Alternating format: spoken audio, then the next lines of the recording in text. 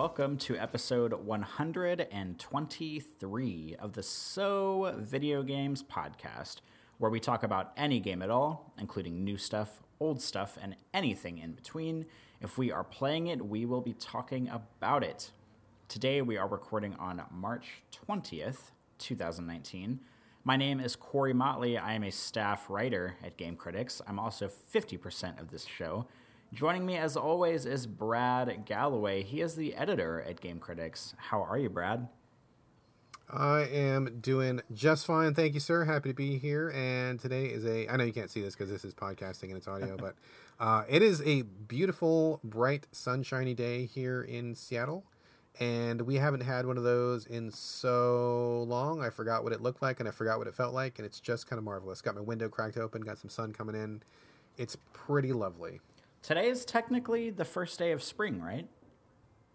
Is it? I have no idea. I feel like I read that somewhere, maybe on Twitter or something. I think today is the first day of spring, so it's just Mother Nature welcoming spring to Seattle, it sounds like. Well, I am happy to be here because it has been a long, cold-ass winter, and although I'm not looking forward to the dog days of summer, it is very nice to get a little bit of warmth and to not have to wear 15 layers plus turn the heaters on in my living room at home, so being a little bit warm right now is very, very welcome.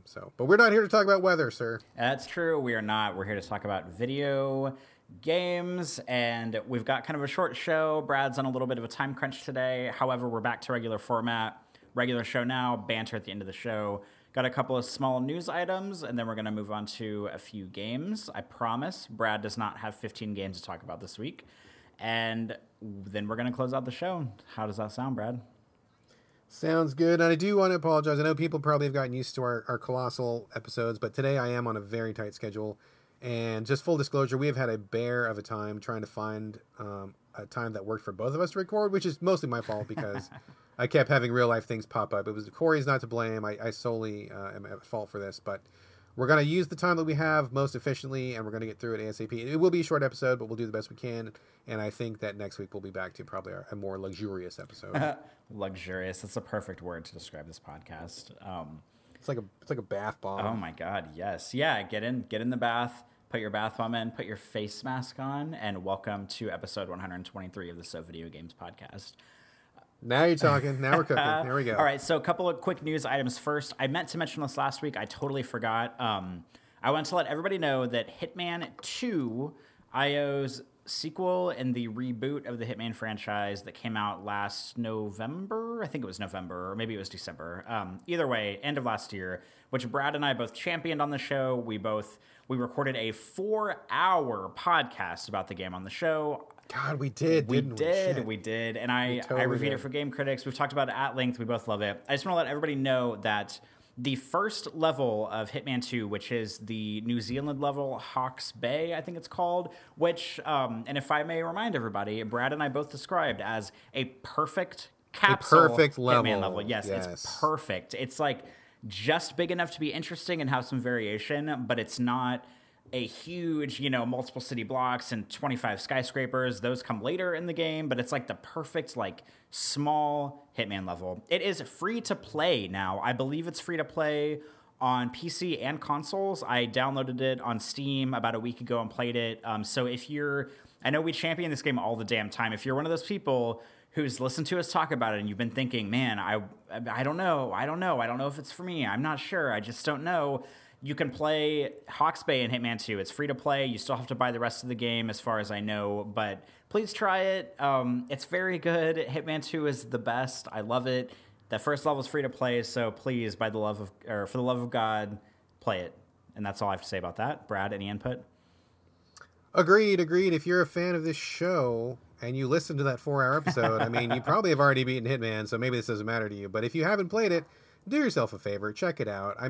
Everybody I've talked to, everybody who I've convinced to play Hitman has liked it. Maybe they haven't become a series hardcore fan, maybe they didn't finish the game, but they got some enjoyment out of it. And if you haven't played Hitman, it is unlike anything else out there. Hitman is its own genre.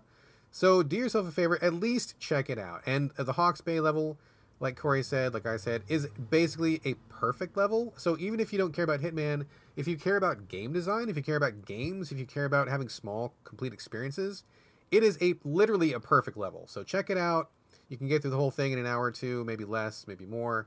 Worth a shot, worth a free download, for sure. Yes, absolutely. And then the other small news item I want to bring up, I don't want to get into the weeds with this because we're doing a short show, but in case you have not heard, Google held a press conference. I think it was at GDC yesterday. GDC is going on right now. The Game Developer Conference. That's right. Google is releasing its own, I want to say game console, but it's not actually a console. Basically, God, I tried to do research on this, but it's kind of hard to wrap my head around in the limited reading I did.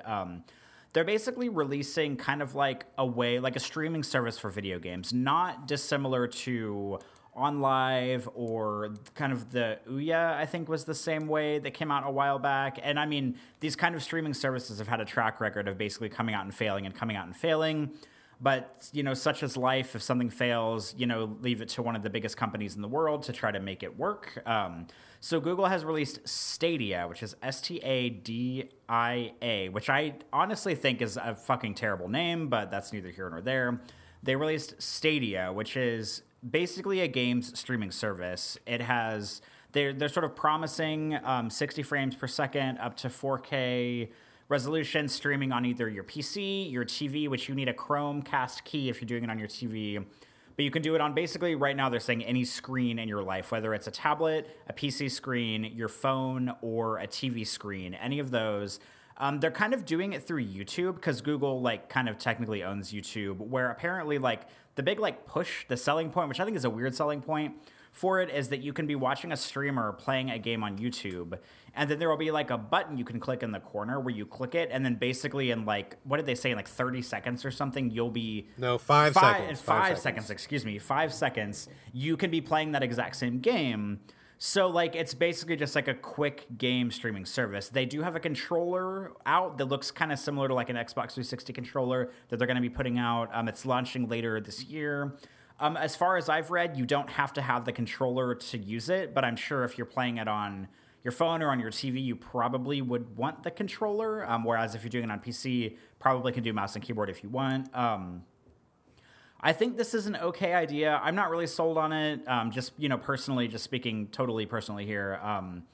I still can't quite get behind the idea of streaming games because, pretty much everybody and their brother on the internet has been bringing up well, what if you don't have an internet connection? What if you have a shitty internet connection? What if your internet connection is prone to, flashing in and out or something? And those complaints are totally valid because basically you probably need an incredibly stable and fast internet connection to make this kind of thing work. If you're talking about streaming games over the internet from a server farm.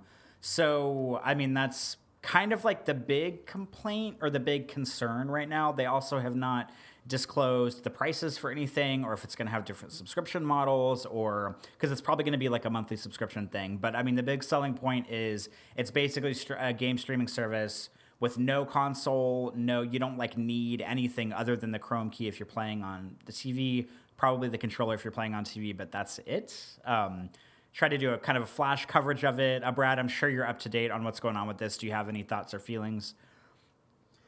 Yeah, I have many. I mean, I was talking about this basically all morning long with people on Twitter and having different conversations. It's a huge topic. If we talk about it right now, we will literally eat up the entire rest of the show, and we are on a short schedule today. So let's just table it for now, but let's just say that I do have a lot of thoughts on it, and there's many, many different aspects to this. It's something that I think we're definitely going to have to dig into in its own section in the future. But yeah, big announcement. Let's not open that can of worms because we will never get it sealed. But yeah, we'll talk more about this in the future for sure. Perfect. All right. Well, we will we'll put a pin in it for now. We'll come back to it later whenever we have more time to discuss it. But let's move on to games. Like I said, I feel like I'm speaking like a freaking one of those auction house dudes going a million miles an hour. But we've only got a few games to talk about. We got to keep the show short this week. Brad, do you want to go first and take the floor? Yeah, this will be pretty quick. I tried to play a bunch of things this week, but I got really, really busy. And I know I keep saying that. I know I sound like a total broken record.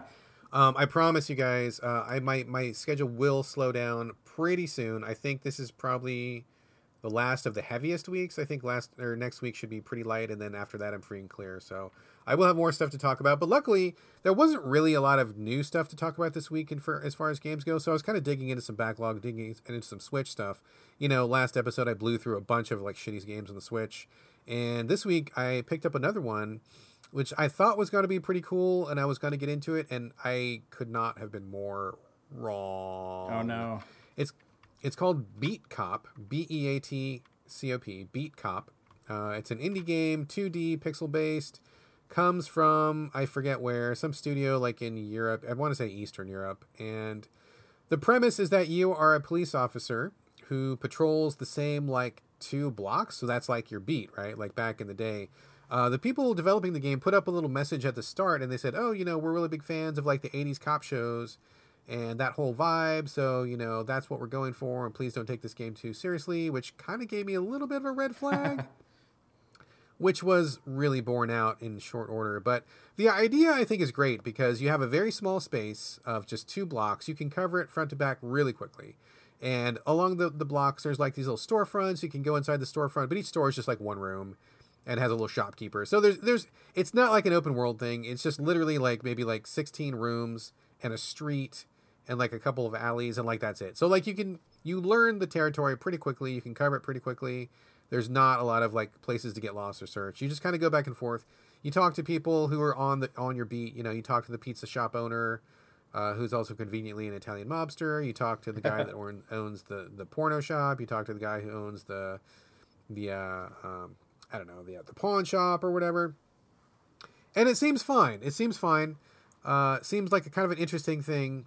The cop himself also has an ex-wife, and so he has to earn a certain amount of money to pay for his alimony, and there's a couple other things that come up that you need to pay for. So he's kind of stuck in the whole, I have bills, my job doesn't pay too much, and so, of course, one of the natural conflicts of that, which I think is probably mirrored in real life, is that there's all these people who are like, hey, man, look the other way, and I will hook you up with women or drugs or money or whatever you want as long as you let me do my crimes and don't turn me in.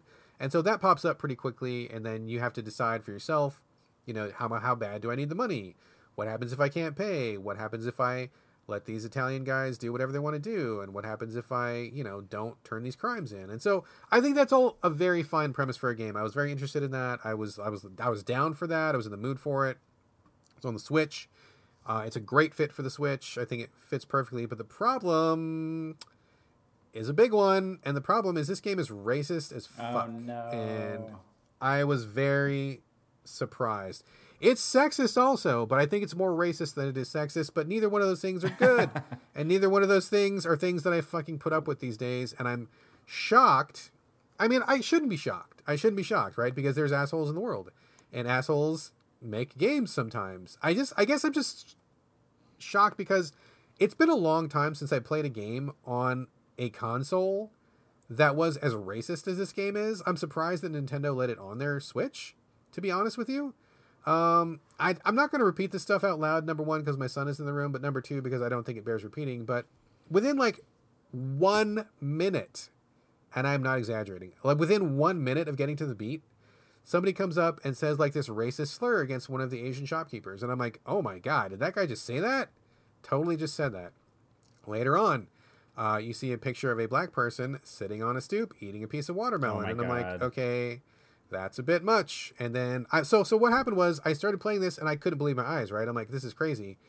I'm never going to get through this game because I'm so appalled by the shit that I'm seeing. They start razzing one of the female cops because she, I guess, I mean, it's pixely. You can't tell what she looks like, right?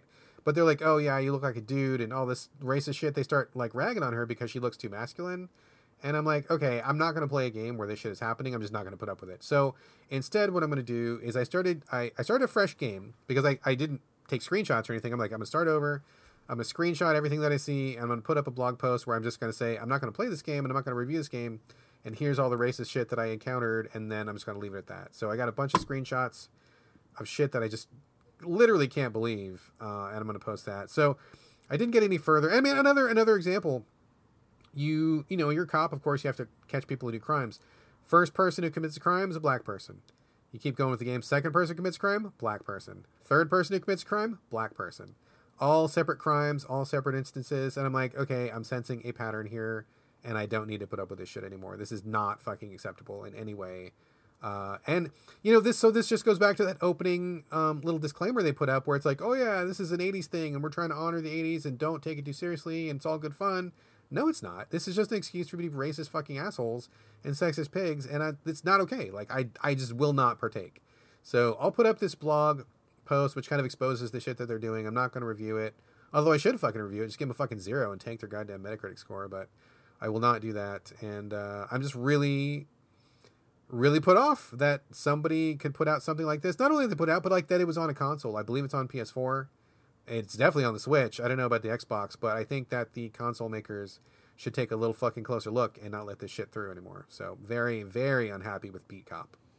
This sounds like hot garbage, first of all. And second of all, I'm always like, because like there's always that sort of like group or whatever of people who will say like, oh, well, like this game can't be racist because like black people really do commit crimes, or people really are sexist in the world or whatever.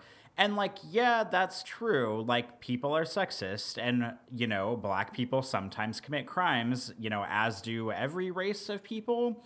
But it's just like the bigger thing for me here is it's just like, like the expression read the room. It's like, do you see what's going on in the world? Do you see like all of the racial injustice that's happening? Do you see like, sort of things like the Me Too movement and the Time's Up movement and stuff like that? Like, it's just like, when you think about things like maybe if this game had been released like 20 or 30 years ago, like people would have been like, oh, ha, ha, ha, because it's kind of like of its era. And I'm not excusing that because like if you go back and watch sitcoms from like the 80s and 90s, there's like so much like racist and sexist stuff in them that just like was fine at the time, fine, quote unquote, at the time. Because, we didn't have social media to call people out on their bullshit as much.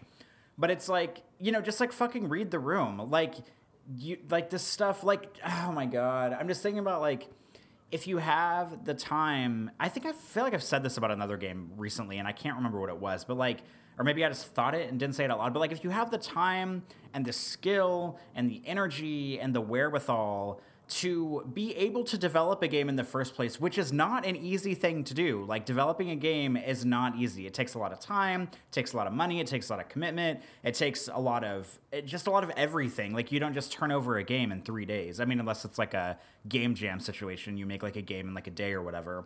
But like if you have all of those things, all those skills to make a game, and this is what you make, like the only thing you can think to make is a game that's full of like racism and full of sexism and like maybe classism and stuff like that. Like could you not have made anything other than this? Like I don't know, man. I mean, it could be, a teeny tiny little part of me, and I know this is not true, wants to say like, oh, well maybe we should give it the benefit of the doubt because it's like commentary on life and on cops, whatever. But at the same time, it's like, no, like, or we could just not do that at all because I don't want to, make a habit of like spotlighting games that have this kind of content on it. And it's just like, if you have the wherewithal to like be able to make a game in the first place, like why would you waste your time making something like this?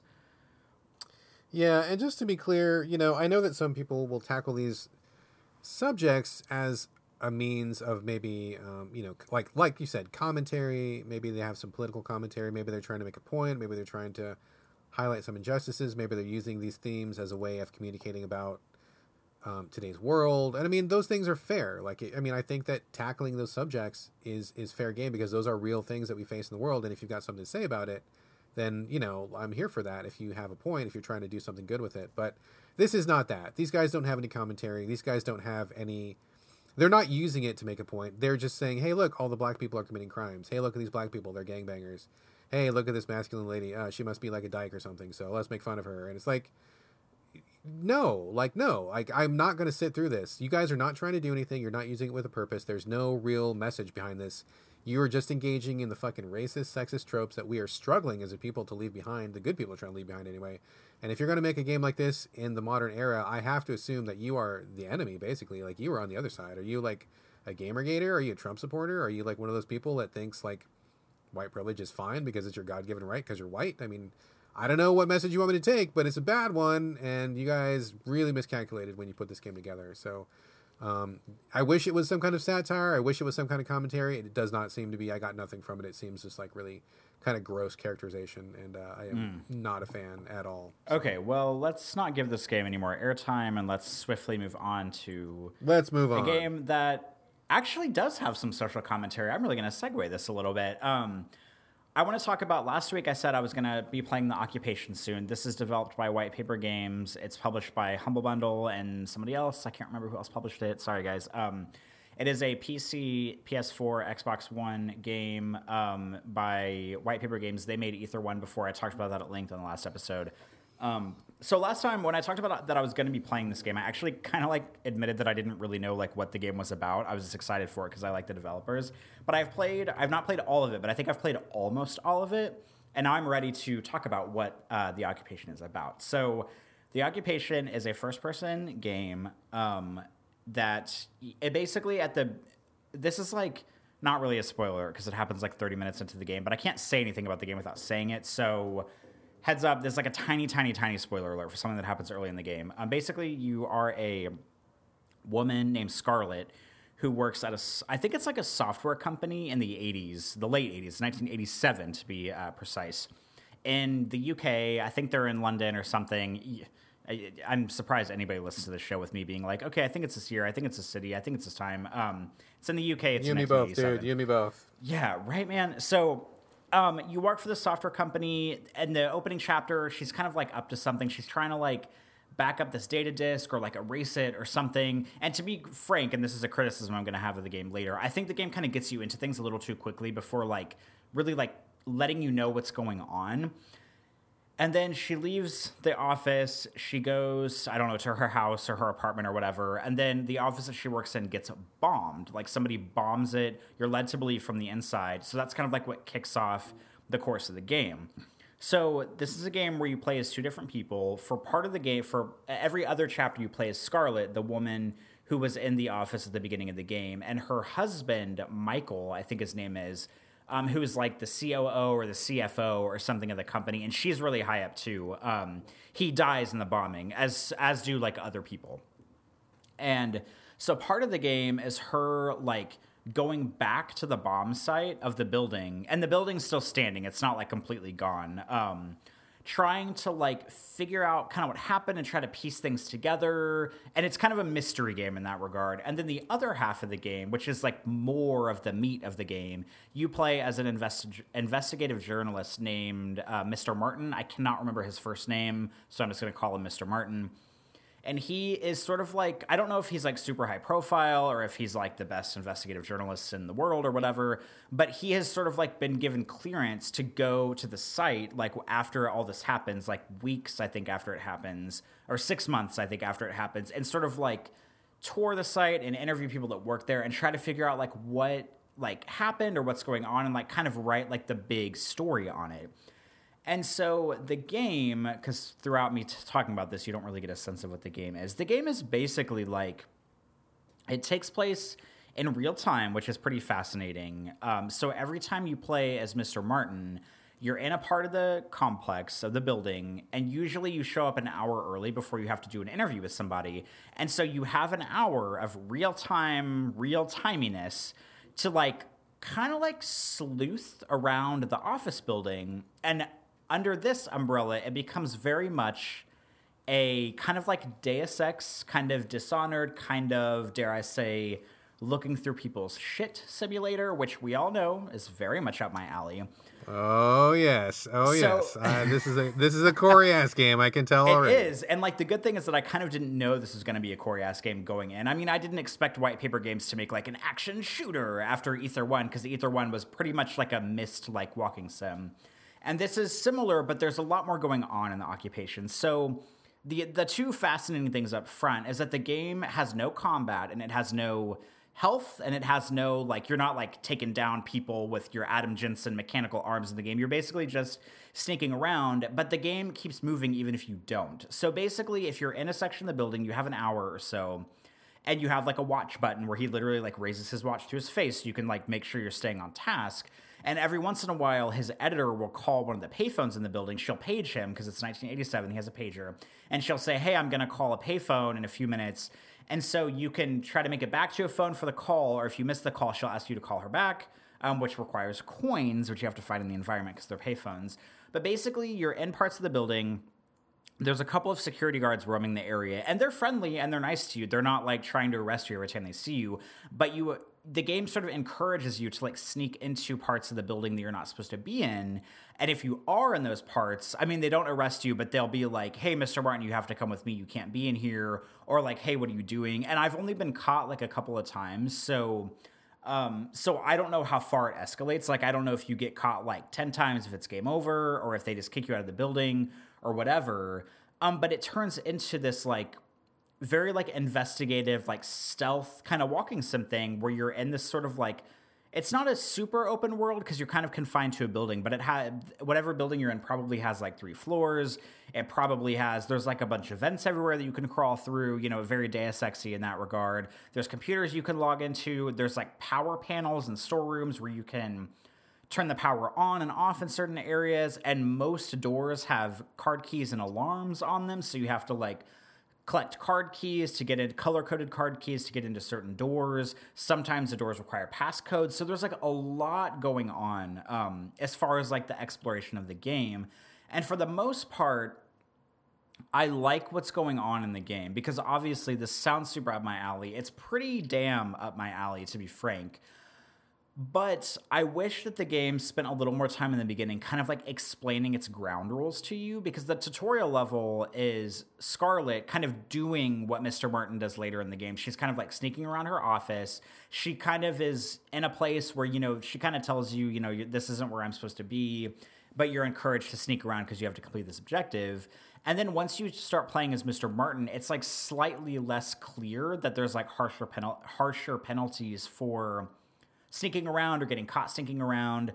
And the game is also incredibly literal about the things you have to do. Like, for example, there was one segment where the editor called a payphone and she asked me to find a document on one of the computers and fax it to her. And I knew where the computer was that I was supposed to get the thing from. So the computer had I put a floppy disk in the computer. I print the document and it says on the computer screen, you know, this document printed to the printing room on the first floor. So after a lot of exploring, I finally find the printing room on the first floor. The printer is turned off, so I have to power on the room. I have to unlock the door, get in there, turn the printer on, and then the thing doesn't print. So I go back upstairs and I try to print it again, and I go back downstairs and it like doesn't print for some reason. So I go upstairs, I pull the disk out of the disk drive on the computer. Brad, I know you're rolling your eyes as hard as you can right now. I pull the disk drive out of the computer. I go back down to the printing room. I put the disk in the computer that is in the printing room. And when I put the disk in, it says there's no document on the disk. So I have to take the disk back up to the room that I was originally in, copy the fucking document onto the disk, pull the disk out, go back down to the printing room, put the disk in, and finally print the document. Are you still at work, or are we talking about a game still? Like, what's happening here? It sounds like you're at your office, dude. I'm getting confused. To be frank, this is actually slightly more frustrating work that is in my office on a daily basis. But in a weird way, I kind of like it. I know that sounds super bizarre and it sounds really stupid. And I have been frustrated from time to time with it because whenever I discovered that I had to fucking copy the document to the disk, I was like, I had a total like, are you fucking kidding me moment. But I kind of like what's going on at large here because you're trying to figure out who did because they pinned the bombing on an illegal immigrant who was working in the building. So there's this whole like kind of like social commentary about like, oh, we're pinning the thing on the illegal immigrant, or like the immigrant, he got deported, but you're not sure if he actually did it. So like a big part of the game is you like doing these interviews and exploring the office to try to figure out, did he actually do it? Did somebody else do it? Was he framed? Was it like a terror attack? Like what was going on? And the software company is also like developing a software that sort of like finds immigrants in society. So then you have to question the ethics of like the software company at large. And so it's just like there's a lot of like political stuff going on in the game. And to be frank, it's a little bit too much for me. Like I'm having a really hard time keeping, you know, who's whom, keeping everybody straight, kind of remembering the name of the software on top of the complicated mechanics of the game in and of itself. And the fact that the game is in real time and you only have like an hour to get these things done, you know, in every chapter. Like, you know, there's definitely like a fire under my ass, which gives it a wonderful sense of urgency because a lot of games sometimes don't have that sense of urgency. And, you know, I kind of prefer some and I prefer the others. Like something I like about Deus Ex is that like there's really like no sense of urgency in that game unless you're in like a combat situation, but it makes me feel nice and relaxed and I can stealth around at my leisure and I can stop and eat a donut if I want or smoke a cigarette or whatever. But in The Occupation, you like have to be like sneaking around all the time because you only have an hour to make your meeting. So it's just like, I don't know. I like it. I don't love it. I will report back once I finish it. I know this probably sounds like something you would want to throw, down a freaking tower, that has fire underneath it if you were playing this game, Brad. But I like it. It's a little too heavy for me, a little too intellectual, I think. But I'm hoping that it will come together nicely in the end, and I will report back later. Well, I mean, I do have an affection for games which real logic works. Like, I mentioned this before in regards to Shenmue. A lot of the parts of Shenmue that I liked were kind of realistic, where like just being in the world as a living person kind of translated to the game, and it kind of sounds like that's what's going on here. I mean, I'm definitely all for something that's not about just pulling off no-scope headshots and something that's not a running gun or something. So it sounds interesting. It definitely seems like it's topical with the immigrant tie-in. I mean, there's probably a lot to be said about that. Hopefully this game says something interesting and on point and in the proper way. I mean, it could be interesting, but if it ends up not really going anywhere and just really being about fiddling with objects and being under time stress all the time, then I probably would skip it. But it does sound kind of interesting. We should probably hold off and talk about it more once you're done, because I would be kind of interested to see how the whole thing comes together. Because if you felt like it came together at the end, I would be willing to give it a shot. But if it was like, oh, it didn't really go anywhere, and really I think they were just fiddling around with like moving objects in the world or something, then I will not bother. But just out of curiosity, just to be clear, so of the stuff that you just talked about, like, is any of that stuff, should we put up an extra spoiler warning, or you think that's all pretty just indicative of the game, or not, nothing that is really a giveaway? What do you think? I think it's pretty just like par for the course for the game. I mean, I feel like I kind of understand this because it is a mystery story. I feel like I understand the story so little that I couldn't have even spoiled anything if I tried. So I think we're good on spoilers so far. But if I come back and discuss it, I might have to put up a spoiler warning like in the next episode. we're gonna. It seems like to talk about any meat about this game, it would have to be like a spoiler section. So we'll keep that in mind. I do want to hear more about this because it sounds interesting. I'm definitely interested in the approach. As long as it gets somewhere, or you feel like it really gets pulled off, then okay, yeah, I'd be down for that. So we will see. Let's put a pin in it now. Finish the game. I'm guessing something like this is probably not all that long. I would hope not. I would guess not. And let's talk about it next episode once you've finished it, and maybe we'll put up a spoiler warning and really see where it goes. How's that sound? Sounds good to me. So I know we had one more game to discuss. I hate to say it, but I think we're pretty much out of time, no. dude. I think we're going to have to table it.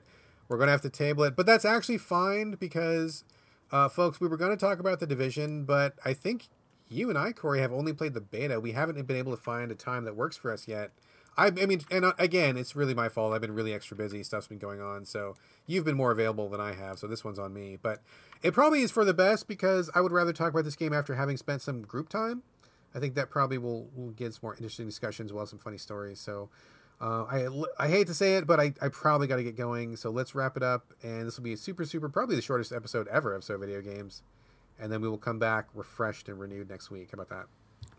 Yeah, that sounds like a plan. I'm sorry that I took up time talking about dumb games. So no, man, it was interesting. I was very interested in hearing about this game. I think that was time well spent, and honestly, was well spent because all I had to say about The Division was it's more Division. So let's get into it in a little bit more depth next time. Let's get some group time going. The wife really wants to play. I really want to play. We just need to make our schedules combine, which honestly is really the toughest boss to defeat when you become an adult. It's a little known secret. It's not anything on a console. It's real life scheduling is the toughest boss. It's true. So, and especially if you live in a different time zone, then that just takes the difficulty up another notch.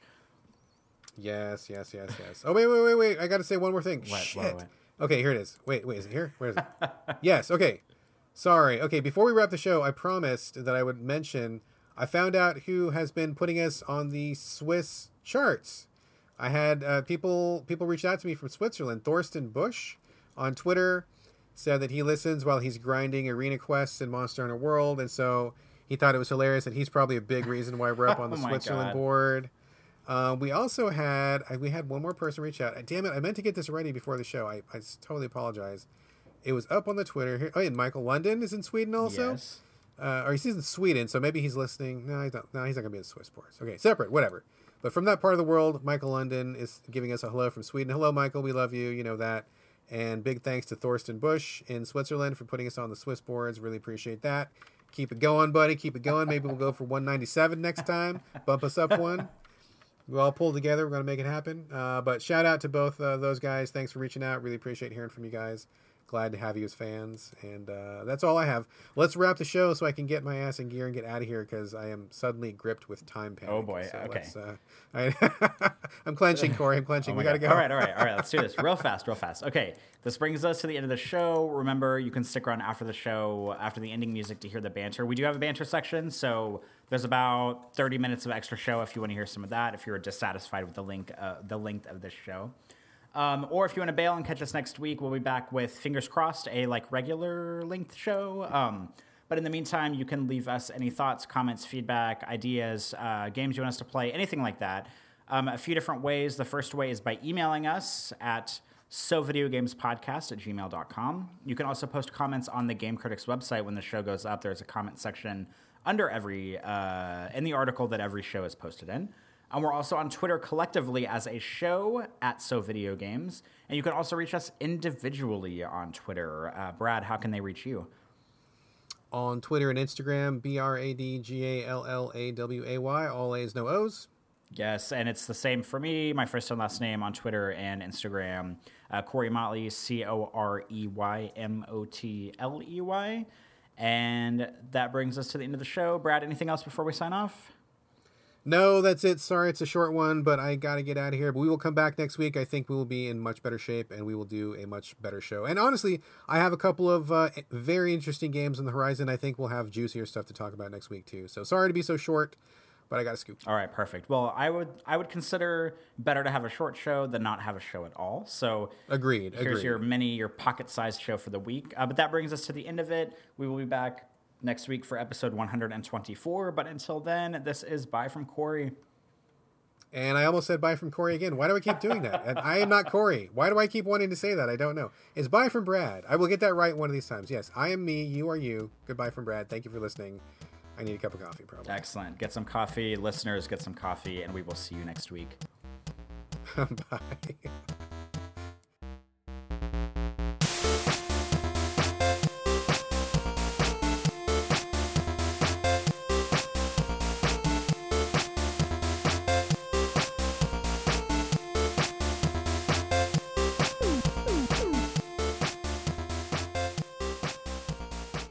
All right, dude.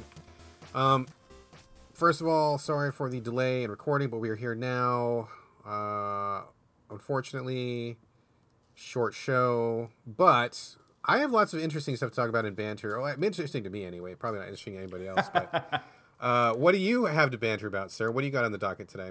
I know one thing that I know we can both talk about, have a little discussion for banter. I don't know if you're ready for this, but I have one topic that we can both weigh in on. Okay, yeah, go for it. Captain Marvel. Captain Marvel. Oh man. Okay. All right. It was on my banter thing too, so this is really good synergy.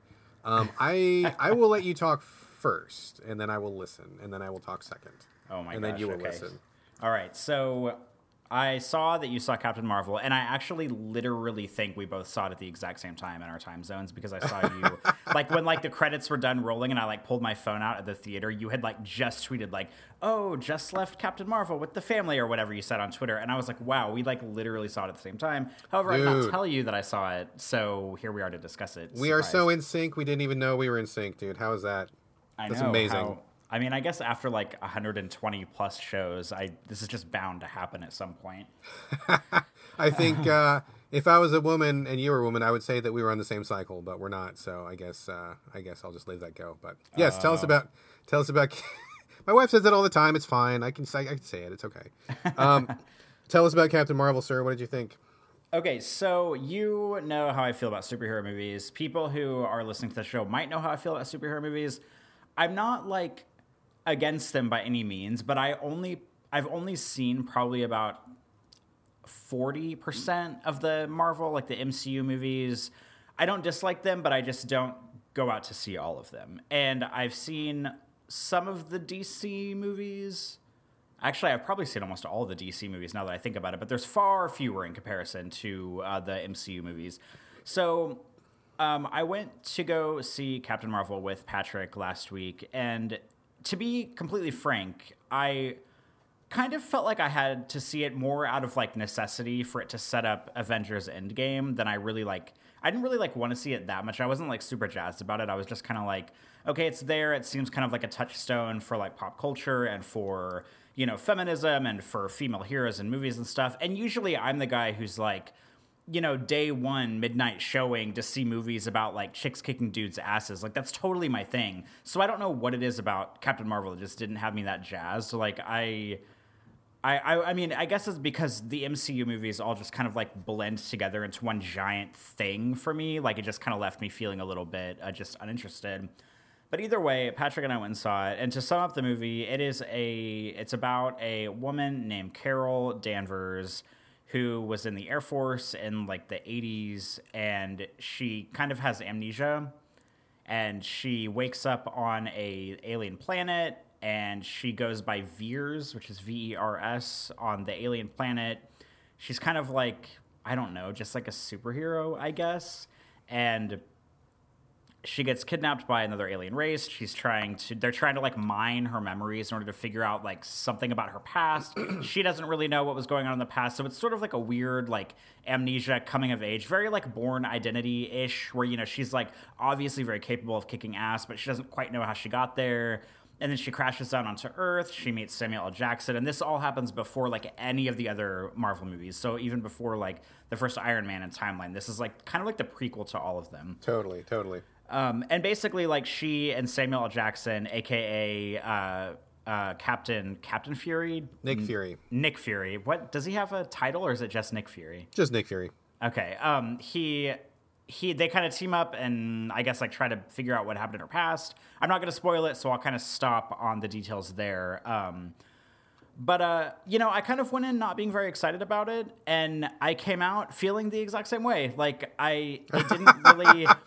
Oh my God, that is so Corey. That is so Corey. I mean, it's so me. And like, I mean, it wasn't bad. Like, I want to make it clear that it's not like a bad movie. It just like, it didn't really do anything for me. Like, I mean, I don't really have anything for or against Brie Larson. She plays Captain Marvel. Like, I haven't really seen a whole lot of her movies. The thing that I remember her most from, which is something that she did like way before she got famous, was The United States of Tara, which was a Showtime show where Toni Collette played a mom who had like a dissociative identity disorder, where she was basically played like, you know, a bunch of different characters and they were like trying to take over her mind. She was, Brie Larson was her daughter in the show, and that show is probably like a decade old.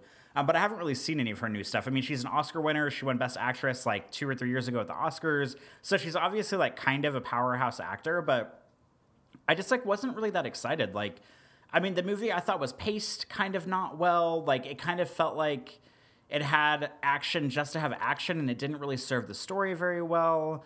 I wasn't really that impressed with sort of like whenever you kind of find out what happens to her, like I was just kind of like, okay, this seems kind of rote. And I didn't think the action, because like action is like a big thing for me in movies. Like I love movies that have like really incredible like action choreography or really great like set pieces or whatever. And like the action was just kind of like there. It didn't really feel interesting to me. It just kind of like, to me at the end of the day, like I want, I want this movie to be inspiring for people. Like obviously this is a big touchstone for like, you know, the female movie going experience. And I would never want to take that away from anybody.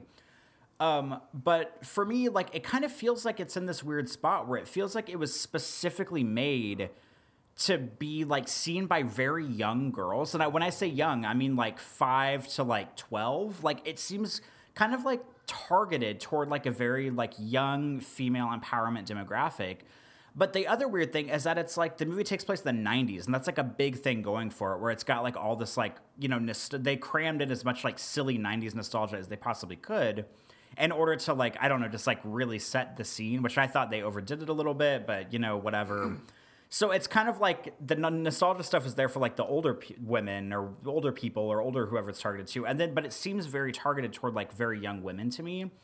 And I just like I don't know. It just kind of felt like that, Marvel was finally like, okay, I guess we have to make the girl movie. And then, like, they made the girl movie. And then, like, it didn't really seem to me like anybody was super duper passionate about it. And as a matter of fact, whenever I left, I came home, and 2 days after I saw it in the theater, I sat down and watched Wonder Woman at home again, which was my third time seeing it. Because Wonder Woman is maybe my favorite superhero movie ever.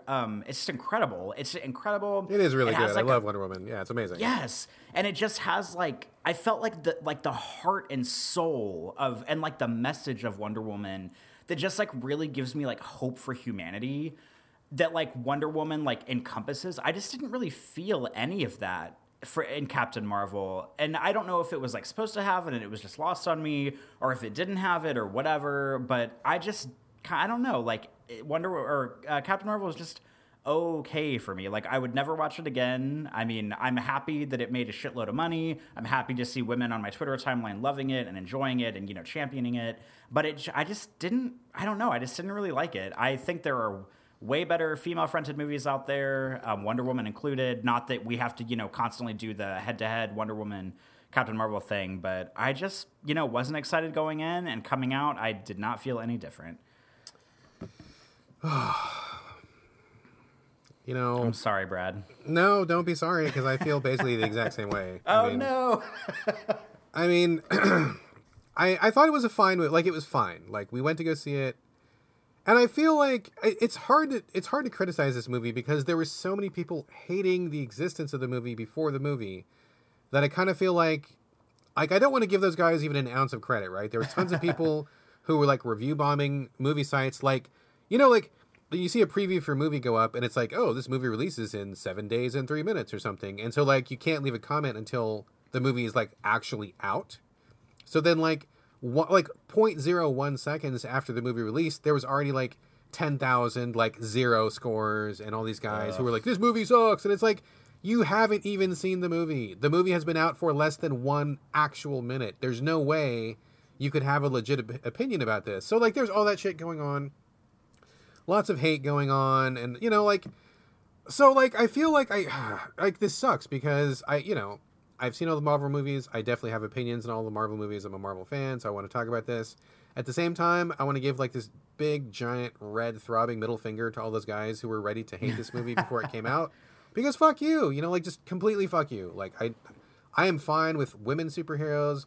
Movies that feature women in the lead role, like all that stuff, women being empowered. I love it all. It's fine. Like, give it to me. I'm great. So just saying that up front, it kind of pains me that this movie wasn't better. Like, it's not bad. Like you said, it's not bad. We went to see it in the afternoon. I thought it was fine. We had a fun time. It basically delivered what we expected from the average Marvel movie, where the MCU is kind of its own cottage industry. But like, I mean, I do kind of agree with you. I think a part of this movie exists just because it does need to set up Avengers, because, clearly they're going to use Captain Marvel to come in and kick some serious ass in the next movie where Thanos is, because they need a Hail Mary, right? Because half the heroes are dead or dissolved or whatever. So they need to set her up, and nobody knows Captain Marvel. I mean, I haven't been following comics lately, like in the last 10 or 20 years, but when I was reading comics, and I used to work at a comic shop, I used to be balls deep in comics, dude. Like, Captain Marvel was never really a thing. Like, we knew about her and she was around, but like never was that popular and never really stuck out to me. I would have been very hard pressed to tell you what her powers were or what her origin was or anything like that. Excuse me 1 second. Sorry. But I'm glad that, so I mean, I feel mixed on this because I think it's awesome that she like got to front a movie. I've seen lots of girls who really liked it, and that's awesome. I mean, there's a lot of cosplay going on. I just went to the Emerald City Comic Con recently. There was tons of Captain Marvel there. I thought that was awesome. I mean, I'm all for it. 100% behind it. Super support it. But like, in terms of just the movie itself, I do kind of agree with you. The action I thought was just okay.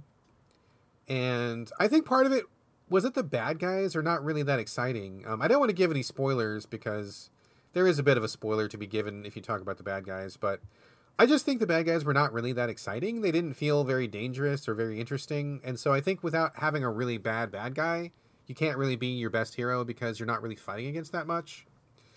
The story spent a lot of time in flashbacks, which is always kind of a difficult proposition for any movie, not just a Marvel movie.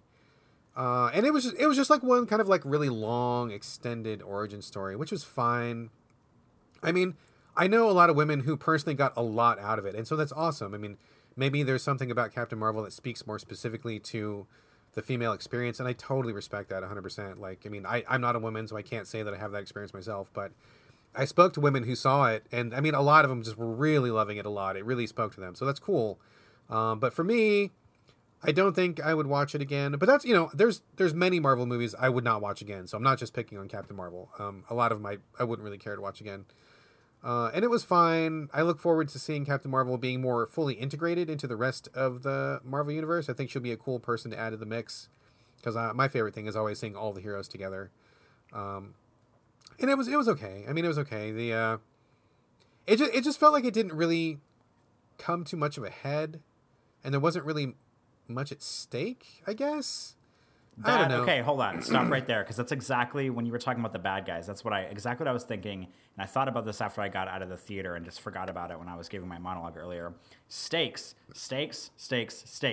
are everything to me in a movie, and whenever the main character of your movie is basically an indestructible humanoid alien who can shoot magic photon blasts out of her fists, there are no stakes. Like,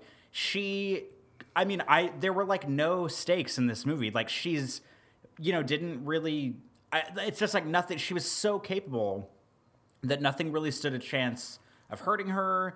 She had this sort of like unlimited like fist blast thing. She was like flying in the universe, at some point in the movie, like with her like spacesuit on. And I'm like, okay, if she can't get hurt, then like where are the stakes? There are none. And so like that made it more difficult for me to get into as well, because like she really like had her only vulnerability in the whole movie was her not knowing her past. And then that reveal wasn't interesting to me, so like I just wasn't really, I don't know, the stakes are everything for me in a movie, and this movie just like didn't seem to have any. See, this is the problem that DC runs into with Superman all the time, because, I'm not a DC expert or anything, but I've read some Superman comics, and you just know from Superman being in the culture, but I mean, Superman is basically invincible. I mean, unless you have like a whole rocket launcher full of kryptonite rockets or something. But like kryptonite aside, I mean, nobody can beat him. Like, he's basically the superpower of the universe. And so how do you ever fight that? And so you notice, like, if you're not doing the kryptonite thing, then usually what a Superman story ends up being is, oh, I couldn't save everybody and then I got really sad, and he just kind of deals with the sadness. Or it's like, oh, somebody was a hostage and I didn't save them, and then he's also sad. Or it's like, oh, I'm really lonely because no one knows how I feel. Oh, and he's so like all of Superman's struggles when you take away the kryptonite is basically like, I just have these internal struggles because no one knows what it's like to be me, and I can't be all things to all people, and I can't be everywhere at once, and so I saved 100 people on this bus, but then this 2 people over here died because I couldn't stop the car, and blah blah blah. So I mean, that's kind of like the rut that DC falls into. And they kept coming up with these like more and more ludicrous ways of putting Superman in danger, because, like you said, if there's no stakes, it's really hard to tell an interesting story that humans can relate to, because humans are not all powerful, and humans have failings, and we're weak, and we get tired and sick, and things happen. And so those are the things that we really connect to. That's why flawed heroes are so interesting. So yeah, I mean, I'm not the expert in Captain Marvel's powers, but she is like a cosmic level superhero. So like in the Marvel pantheon, this is not like an official rating or anything, but like you have your Daredevils, who is like, he's got cool radar powers, but he's basically just a guy who trains a lot and is really obsessed. So he's got like, he's like the street level dude.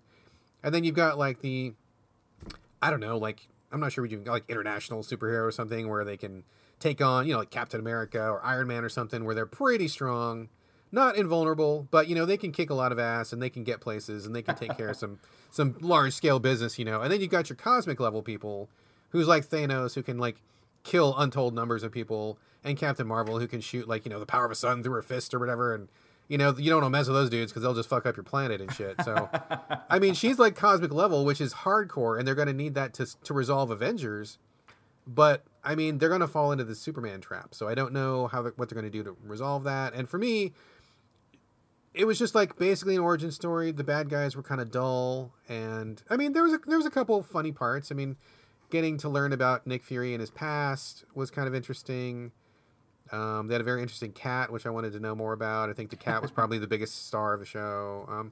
It was just all right. I mean, it wasn't bad, wasn't terrible, wasn't the best, just okay. But I don't really want to talk about the bad things because I don't want those fucking Gamergate misogynist, sexist assholes to feel like they had a victory. But anyway, yeah, I got to tell it like it is. So it seems like we're pretty much on the same page on that one. Yeah, I think we are. Well, let's talk about a different property. Did I talk about Steven Universe last time? I did, didn't I? I don't know. Did you? Did I? Do you not remember me talking about Steven Universe? No. You talked about how it touches on like heady subjects. Is that the conversation I had with you? Yeah.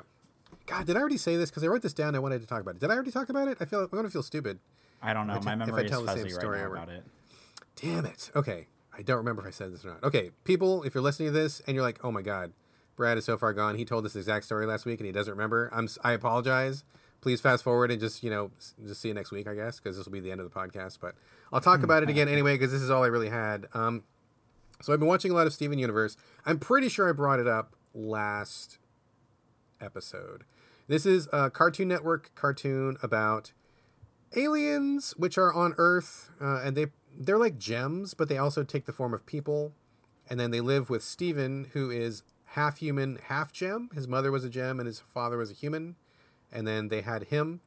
And so he is kind of like coming to grips with what it's like to be partly human, partly gem, to have magic powers, but can't really control them too well. And then, like, what does that mean for him? Like, is he a part of the team? Or are they just taking care of him? What is his life going to be like? And so there's all these different questions. So is this sounding familiar? Not really. God damn it. I know I talked about... oh, man. I feel so stupid right now, dude. I know I talked about this at some point. And I feel stupid for not remembering if you talked about it or not, which is embarrassing me. No worries. Okay, so anyway. So this is a show that I started watching with my son. He wanted to watch it. And we've been kind of getting into cartoon series that I have heard about but have never watched. So, we did Gravity Falls a while ago. I didn't know if that was going to be any good. It seemed like something that would be really irritating and stupid, but we watched it, ended up really loving it. Kind of the same thing for this one. I'm like, oh, this looks kind of irritating, stupid. I don't know if I'm going to like it. This show is wonderful. It is wonderful, Corey. It is so good. I feel stupid that I didn't watch it before. And I'm not sure that I would have ever watched it before if I didn't have a kid, because he was really the one that wanted to watch it the most. I mean, maybe I would have watched it, maybe not, but doubtful. So I guess I really owe a big thanks to my son, Whitaker, for getting me into it, because this show is just fucking marvelous. This show is like everything, dude. It is so crazy.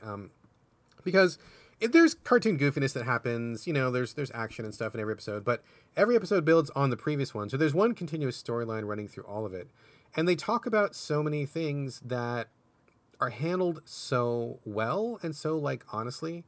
They talk about, like, what it feels like to not be happy with your own body. They talk about, being scared of what other people think of you. They talk about how tough it is to talk to people and open up sometimes. They talk about, like, romance and how difficult it can be to connect with someone, and then you find someone, and that doesn't mean that everything is solved forever. Sometimes things can be problematic and then you have to work through them.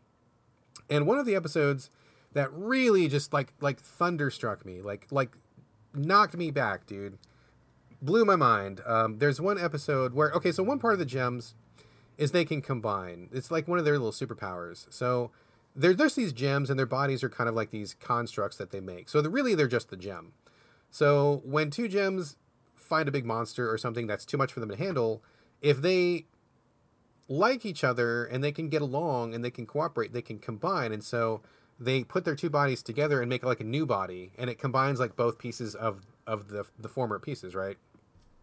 So this fusion that they do comes up fairly often in the show, and they use it to accomplish fighting off like a big Godzilla-sized monster, or I don't know, lifting a bust out of the ocean or something like that. Doesn't come up all the time, but they spend a lot of time talking about it, and they kind of portray it as like a relationship where both parts are still there, but then they're together, but then they're not separate anymore, but they're still present. And they kind of talk about it a lot. It's really interesting the way they approach it. So what happens is Steven is half human, and he does not think he can ever fuse. He's curious about it because he's seen his other gem friends do it, and he doesn't know if he can do it or not, or what's even involved.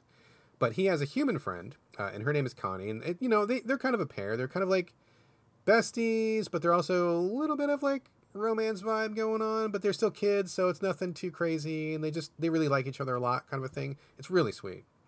And so what happens is they're messing around and they're like dancing and having a really good time, spending the day together, and then they accidentally fuse. Like they don't intend to, but they do. And so Steven, who's a boy, and Connie, who's a girl, fuse together and they make one large person. And so that person has both like masculine and feminine qualities. They're larger than they each were because it's like, you know, the size of like a grown-up person instead of there being kids. And they just like are both really taken aback for a minute. And what I really liked about this particular episode is just how they really approached it, because I think in any other show, if you know, there's been a number of episodes of like sitcoms or movies or anything where like some guy will, you know, they'll do like a Freaky Friday brain swap or something, or there'll be some kind of weird science experiment where the guy ends up in a woman's body. And inevitably it's always the same. It's like, oh my God, I've got boobs, and oh my God, people are looking at me, and oh, you know, like, all, you know, the same like tropey shit that happens.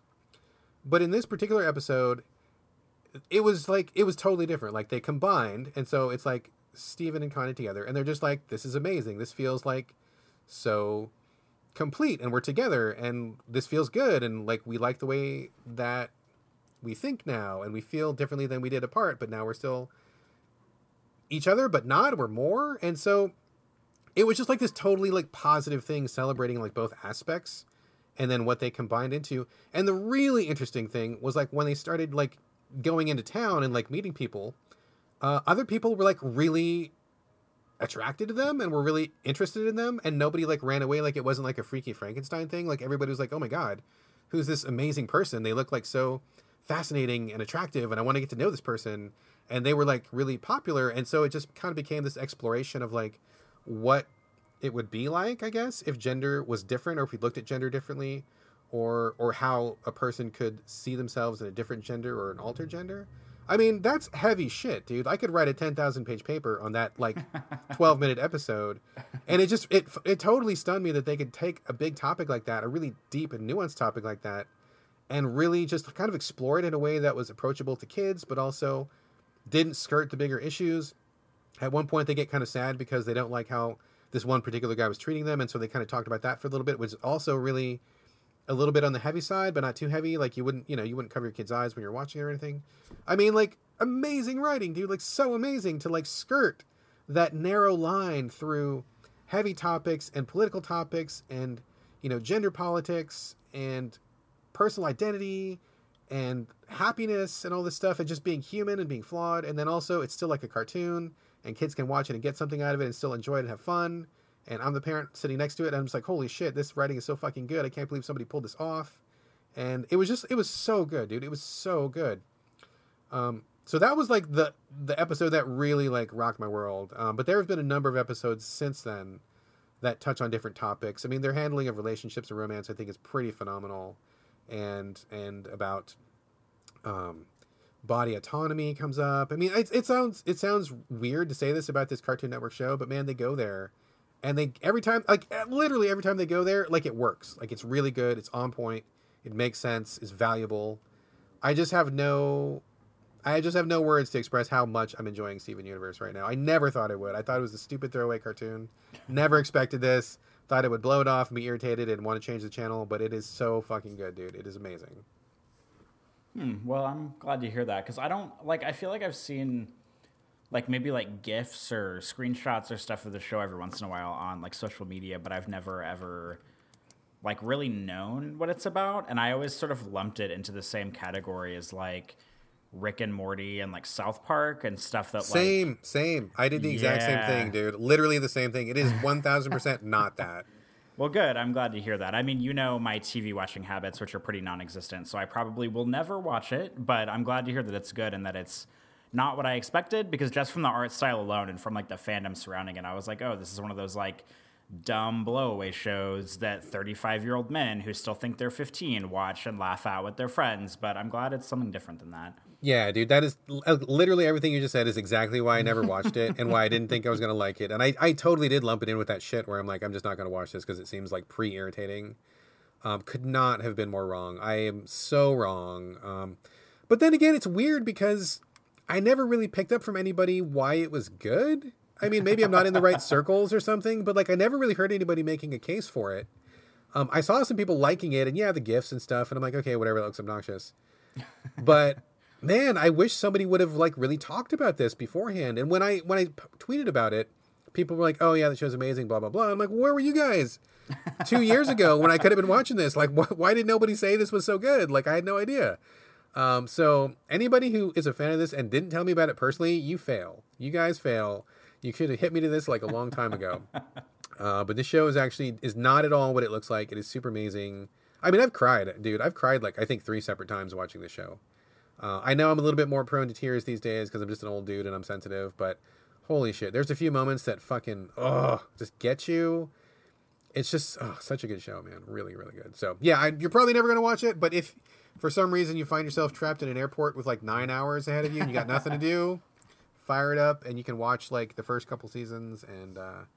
It's really, really good. And the episodes are like 12 minutes long, dude. They're super short. So Really? yeah, I mean, imagine getting all that stuff done in 12 fucking minutes. Fucking unbelievable. Unbelievable. Wow. So anyway, that's all I got for Banter today. I think we are doing kind of a short show. We should probably move on to the actual game section. What do you say? That sounds good to me. All right, dude, let's do it. Let's talk about some games.